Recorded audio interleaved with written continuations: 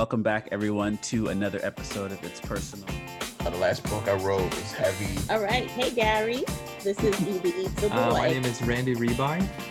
But my name is Jarek Krzyzowska. I don't think I'm a person that curses a lot. Heart just goes out to educators. I'm excited. Awesome. Hi. Yeah. And I sound all right? I've got my Yeah, you sound mic hooked perfect. up. Okay. Yeah. All right. Welcome back, everyone, to another episode of It's Personal. Super excited for my guest today. Super honored and just really, really excited to dig in to find out a little bit more about where he is from. Can you introduce yourself? Hey, Gary. Thanks so much for having me. I'm Mike Corrado. I'm an author and illustrator of books for children and young adults. I love it. Can you just share, like, very briefly for the hopefully very small few people that haven't read your books, what are some of the titles of your books? Sure. I'm probably most well known for my Little Elliot series. It's a 5-book picture book series featuring a small polka dotted elephant who lives in New York City and his best friend Mouse. And then I've illustrated for some other picture book authors like Samantha Berger. I illustrated What If, all the way to Vanna for Margarita Engel, Worm Loves Worm for JJ Austrian, Power One for Trudy Ludwig. I've gotten to work with some amazing people. And also this past year, my debut YA graphic novel came out called Flamer, as shown here. So really exciting to jump into a new genre for me to work in, but one that I've loved forever. So I love it. And I think seeing that you were doing a YA, and again, knowing your work previously to your YA, I knew it was going to be every bit of what it came out to be, just like beautiful and your full authentic self through and through. So I just appreciate people like you so much, based on your story. Thanks. Based on like the confidence that I see in you as a writer and an illustrator. It's just really amazing to watch and see. So I'm excited to see what happened next for you and what else you're doing. And hopefully we'll get into that a little bit later as well. Yeah. I do want to start with just like your story a little bit. So tell me a little bit about you and like how this illustration and author thing started for you. Yeah, well, I was born and raised outside of New York City, and I've just always made art since I can remember. That was just always my thing. Just always drawing, always wanting to make something. I liked writing too while I was growing up. And, I remember being a little kid and thinking like, oh, I want to, be a Disney animator one day. And then it was like, I want to be a comic book artist. And then, there were like a million things I want to do. Like, I'm going to be an artist, but also a psychologist. And of course. I don't know, maybe I'll be an actor and, just everything. But in high school, I was like really focused on comic books, and I was like, yeah, I'm gonna like illustrate for Marvel. I'm gonna like draw X-Men. Then I got to college and I rediscovered my love of children's books, so picture books, when I started studying illustration. And so I was just like, I was like, okay, maybe I'm not gonna animate for Disney or be an actor or be a psychologist, but I could have at least 2 aspirations of picture books and comics. So now I'm doing it all. I love it. Yeah. So I don't know if I need to add. No, I think that's perfect. More to that, I think that's but, perfect. And I love the story behind all those things. Because, as kids, you often dream the biggest dreams as you can, right? Yeah. And that your experiences and the people around you allow you to, because it's hard. Because I know oftentimes that there are lots of influences around us that tell us that certain jobs or certain things aren't necessarily for us based on who we are and what we look like. So I'm also curious just about that journey and what it looks like for you in regards to the influences around you and the work that you do now. What did that look like in regards to the support, the non-support, etc., growing up and being an artist or a creator? Yeah. Well, I think I had advantages and disadvantages. I mean, we didn't have a lot of money when I was growing up, but we lived in a really nice suburb of New York City, and I went to a Catholic school. So it was a good education, on paper. And I was also really lucky that my parents paid for private art lessons. Actually started out, I don't know, maybe like when I was 5 or something, my mom was trying to figure out like extracurricular stuff for me to do. So she's like, oh, I'll put him in like some sports programs or, whatever, like little boys in sports, they do that, right? Mm-hmm. And I was like, no, ma'am. I remember like coming home from my first basketball, Pee-wee basketball practice. I was like, I hate this. I was just like crying, like my back hurts, I can't dribble. And they're just like, it's just a game. Like, can't you just, have fun? Isn't it supposed to be fun? I'm like, I hate this. And they're like, okay.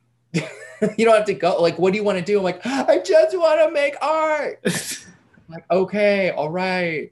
He makes art all the time, fine. So they enrolled me in an art class, and I was just in like a private art lesson from the age of like 4 or 5 until I like went to college, went to art school.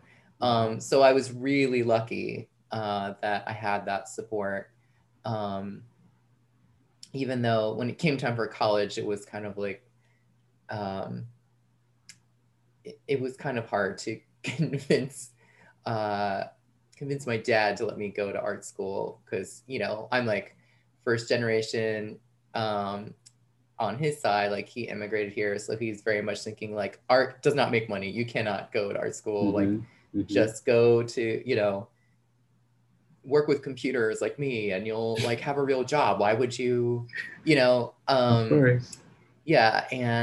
But I worked really hard in high school. I got partial scholarship, and I think that helped convince him. Good.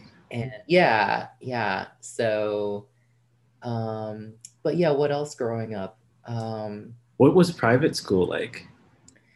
I mean, I didn't have anything to compare it to until I went to high school. I decided to go to public school. My parents gave me the choice, like, do you want to go to Catholic high school or do you want to go to public? I was like, I'll just go to public and we'll save the money for college. And they're like, okay. Cause also, I don't know, I was kind of over Catholic school, and I definitely did not want to go to like an all boys high school. Like most of the Catholic schools were not co-ed. There was one co-ed Catholic high school. Also, yeah, and they were just like really expensive. And I was like, I don't know how my parents are going to pay for that and then help me with college. But so anyway, private school was intense, right? Because you're also being schooled religiously. So everything's like through the lens of course, your religious beliefs. And so like not handing in homework on time became a sort of sin, right? And so you're like constantly in like the flickering flames of hell are like tickling my feet while I'm like, oh no, I got a B-. Like he's coming for me. So that was pretty intense. Do you have siblings? Yeah, I have 2 younger siblings, so I was kind of forging the way. Yeah, and they're much younger than me. So Yeah, I didn't like school growing up. I really didn't.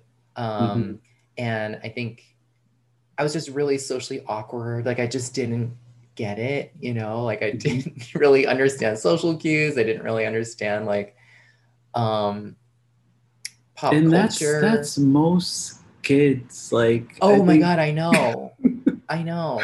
Right. I think there's people that like to pretend that they are in the know around that age. Like I see it as a teacher. Like there's kids that come across as knowing so much or knowing about pop culture, knowing how like social cues, but they are all experimenting. They are all trying to Right. figure out who they are. So when you say that, I was like, yeah, you felt like that, but everyone else definitely did as well. Yeah, I think some people had a better show at it and definitely fit the mainstream ideal more. I mean, I was a chubby mixed Asian white kid. I mean, I was really lucky that there were other Asian kids at my school, like it was predominantly white, but at least I wasn't the only person, in class. And not just other Asian kids, but there were other Filipino kids. So that was cool. I was the only, I'm trying to think. I think I was the only mixed white Asian kid in my class though. So Wow. I did stick out like that. Wow. So that was always weird. Like that's always been something that has had to have been called out. Like, don't forget, you're the weird one. Like, you don't quite fit either group, but there you are, and we're gonna keep reminding you. It's, I mean, half of it is like kids being just ignorant in an innocent way, right? Of like, you're different. I don't know what that, what you've got going on, so I'm going to be curious about it. I totally understand that. Yeah. And then maybe sometimes not so innocent, but and like almost just rude and ignorant and all those things. Like it's funny because in elementary you have a lot of that. You do get kids that, like, I teach third grade, but I know that you're being rude. Like I just like, you can tell. But then there are like a handful of kids that like their curiosity just comes across as ignorant or disrespectful because they just don't know. So like there is a phase where, at least I think, well, what I try to is like, how do you teach curiosity in like a respectful way? Because like, how do you get to know someone who's a little bit different than you in a respectful way and you still make them feel comfortable, right? Like back then I never had that feeling, and I was similar to you in a sense where like I grew up in Nova Scotia. Like literally I had my Black friends from my community and I was lucky to have them, and the rest of the school was literally all white. There was like no other race, maybe a few Asian kids, maybe a few Lebanese kids, but like it was all white. All white. So how do you walk through a world curious but also respectful, right? It's very, very tough for a kid. Even adults struggle with that, right? Adults struggle with that all the time. So I feel you 100%. And I would piggyback off of what I just said about like innocent ignorance. What wasn't innocent and was very ignorant that I've encountered my whole life, is people responding to my effeminate nature, right? So as a kid, that was what I was really tortured the most, like being kind of femme and being fat, like that combination. It was like, I ran into racial stuff, but it wasn't as bad as that, as like the homophobic stuff. And was that through middle school, high school, or like was it worse in one or the other? I mean, it started in elementary school. Wow. Because I wasn't like the other boys, because I didn't, the way I stood out the most was I didn't like to play sports and I didn't know anything about sports. And that was like the language that the boys in my school used to speak to each other for the most part, I feel like. And how we as society often portray boys as like, you should be Right. playing sports, and Yeah, if you're you're not, not- you are a boy. Like, so, Yeah. yeah. You're not doing what you're supposed to do. And I wanted to be friends with girls, and that was also a problem. They're like, you're a girl because you hang out with the girls. So that was always the hardest thing for me. And I didn't really, I mean, I made some friends in elementary and middle school. But it was hard, and there wasn't like a really deep connection. In high school, I managed to make some better friends, and it was, I mean, I still got crap for being who I was. And I wasn't out. I mean, I didn't even understand what being queer or gay meant for the longest time. And, you know, I made better friends in high school, and then college, I was able to make like real deep connections, and finally came out my senior year, and was kind of shocked in a good way that everyone that I considered close to me like rallied behind me, and just like really showed up in a big way. And like, just, I had this big buttress system propping me up. It's like, oh my God, okay. okay. Yeah, so support is so, when you get the right support, it's such a amazing feeling. Yeah. Like, you know, I'm trying to find words to like describe it, but I know what it feels like to be supported, and especially in times when you think they're not going to support you. Like, it just means so much, and it just erases so much doubt and stress and anxiety about so many different things. So yeah, I can only imagine that feeling. And it sucks that people are just awful as well. Yeah. You know what else sucks though, is looking back and realizing now, or seeing on social media, people I used to go to school with, like people who are out now also, where it's like, oh man, like we could have been friends, we could have been each other's support system. But there was also like a fear of befriending people that you could clock, you know, be like, it's like, stay away because it's just gonna bring more danger to us. Yeah. So I kind of wonder sometimes, like, oh, you know, could things have been different? But who knows? Yeah. And I think it you spend the majority of your, not a majority, but like a huge chunk of your life early on is in school, right? And it's how you build character. It's how you are like starting to create personality. You're finding your friendship groups, and it can really take a toll on you, for better and for worse, right? But I'm just happy that you're here. I'm super happy and excited about like how that journey has created you. I heard you like ice cream. That's what I heard. That's what I heard. Yes. I basically am ice cream at this point. Like, if you like cut off a limb, it'd probably start like oozing soft serve out.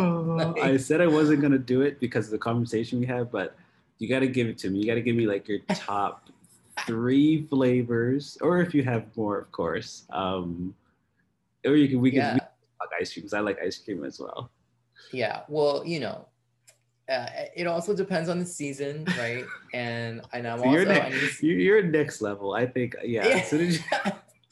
Like I'm saying, like ice cream and like cake, like any like pastry situation, like that's my jam. I've I don't know. I think about that more than anything else, probably.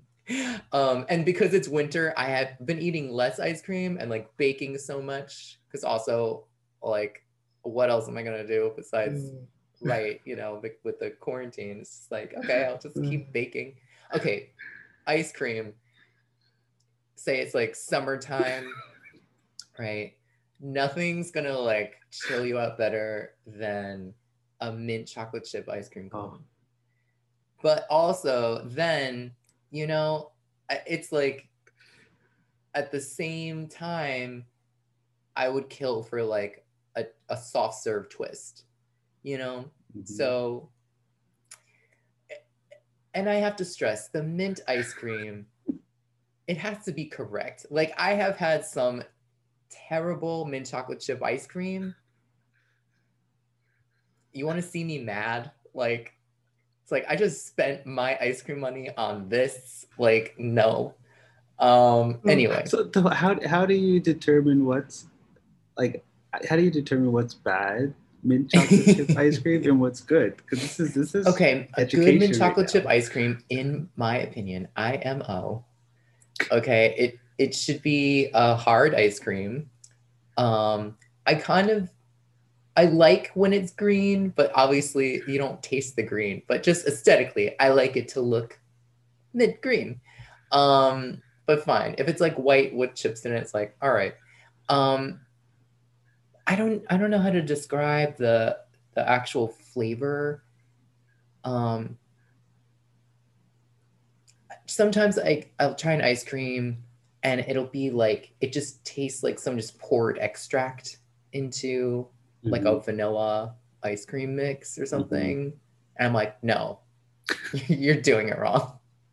I don't even know. And I've made ice cream, right? And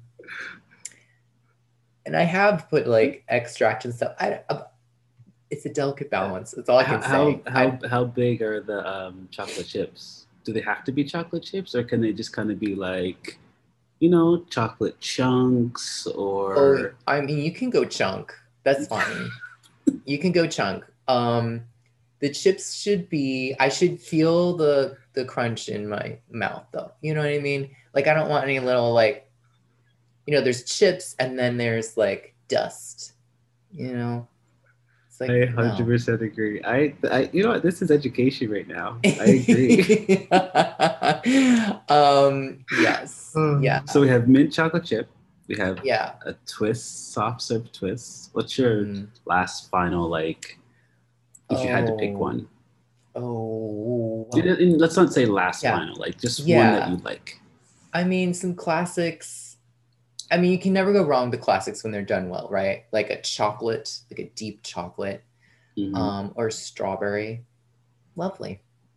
And then, you know, there are some places near me that do some mixed things that are just so good. Like, there's a mud pie one that the local place makes, and it's like coffee ice cream with like fudge swirl and Oreo and some other stuff in there. And the other month they had a feature flavor, and it was a black raspberry mudslide or a mud pie. I almost died. I could do that. I was just like, okay, I'll try it out. And then I almost ate the whole thing. I was just like, uh-oh. And also, I know you're living in the Philippines right now. The same place made an ube ice cream, and I like lost my mind because it's so hard to find ube ice cream here. Like I've had that. You know, when I lived on the West Coast, I could find that easy, and here it's like, but they did it right, and I was like, God bless you. I love that. Yeah, like I haven't had halo halo, like a real halo halo, in years, and it's just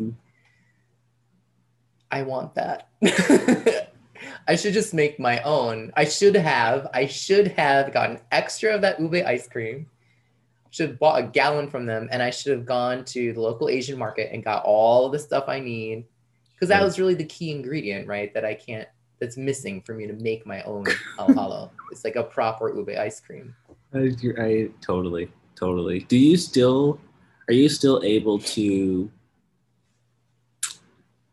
It's interesting because oftentimes when I talk to people who have different identities outside of America, do you still have connections to your like Filipino background? Yeah. So my dad's whole family still lives there. Basically, I have one cousin that lives in New Zealand and one that moved to the States, but our whole gigantic family is still over cool. there. One minor problem, I wasn't taught how to speak any Filipino. So my family is in Bohol, so they speak Boholano or Visayan. And but now like the younger generations are like mixing, like they have their own language. So I feel like I'm missing out because I don't speak the language, but so I feel like I keep in touch with my cousins that speak English well, because I got nothing. Like I feel like I'm really handicapped like that. Like, oh man. But I still feel really connected. I love that. Yeah, and going there the first time was a real revelation for me. I didn't go till I was in my early 20s. Oh wow. And I'm like turning 40 this month. So yeah, so I've been a few times, and every time I go, it's like really meaningful to me. Did you just say you're turning 40? Yes. Yep. No comment. Well, I mean, no, that's one thing. comment. I'm representing for the mixed people. Like, we do keep it tight. I mean, very tight. Take those I was cultures like, and what the hell is going on? Well, that I made a deal with the devil, and if you ever watch Death Becomes Her, I drank that vial of whatever that was, so I'm good. I just need to make sure I don't get like hit by a car or something. And yeah. Oh, yeah. this is awesome. Yeah, see what ice cream can do for you. Well, that's the thing. I was like, first off, you just said like you'll eat like a gallon of ice cream anytime, like on like just like that, and on top of that, you're just again, yeah, I would have never guessed. Even like 40 is not old at all, but I would have never guessed 40 in a million years at all. It's true. Well, free beauty secret, you know, not only do I eat my ice cream, I bathe in it as well. What? You see it? Just kidding.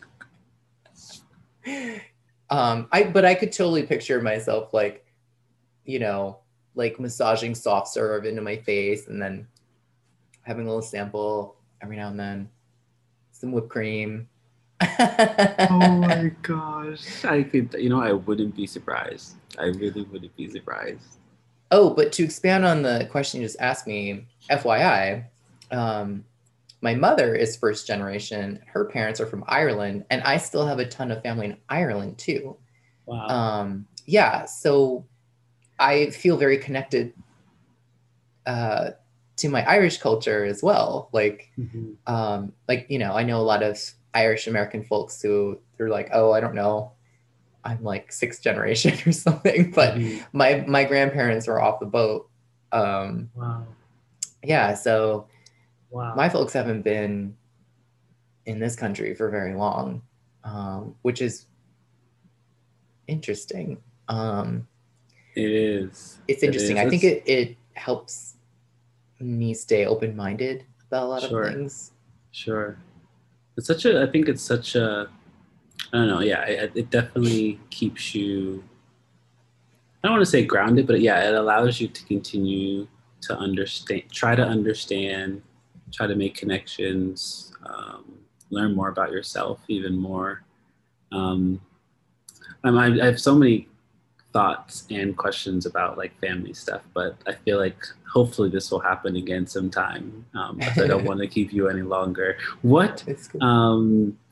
Where can people find you online, Mike? There's my website, mikecorrado.com. I'm on Instagram a lot, too much. That's at Mike_Corrado.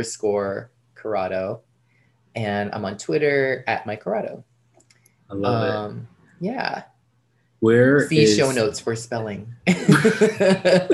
If we, for whatever reason, myself or anyone listening, ever finds their way to, did you say you're in Massachusetts? Is that where you said you are? I am in Massachusetts now. I grew up in New where York. Where do we find the best ice cream spot? Where do we go? You got to go to Harold's in Northampton. There we go. That's the place I was talking about that made there we go. all those different there ice we creams. go. Yeah. I love it. I love it. It's good. It's worth it. And actually, funny little story was before I lived here, I lived in Brooklyn, and a bunch of us came up for the weekend to go to the Eric Carle Museum, which does like amazing exhibits of children's book illustration. And while we were here, I was like, okay, I heard about this ice cream place. So we went and I was like, this is good ice cream. Like I could live here. And I feel like I like, what are you trying to say, Mike? Like, what are you really trying to say here? I don't know. It was like I predetermined my future in that moment by like, oh, I could live here. There's decent ice cream and I see a lot of bakeries. And there's like there's a children's book museum. There's a children's book gallery. Like what's not to love? And then like a year or two later, I was like, guess where I am randomly moving to? Yeah. So thank you. You never know where ice cream's going to take you. I love takeaway. I love it, Mike. Thank you so much. This was thank you, Gary. so much fun. And you know what? I had never spoken to you. I watched like interviews with you, and I've seen you talk online, and I've obviously read your books. I didn't think it was gonna go this well. Like I didn't think it was gonna be so much like this much fun. I knew it was gonna be fun, but I didn't know it was gonna be this much fun. So I love talking to you. This is really cool. Well, I'm glad you had fun.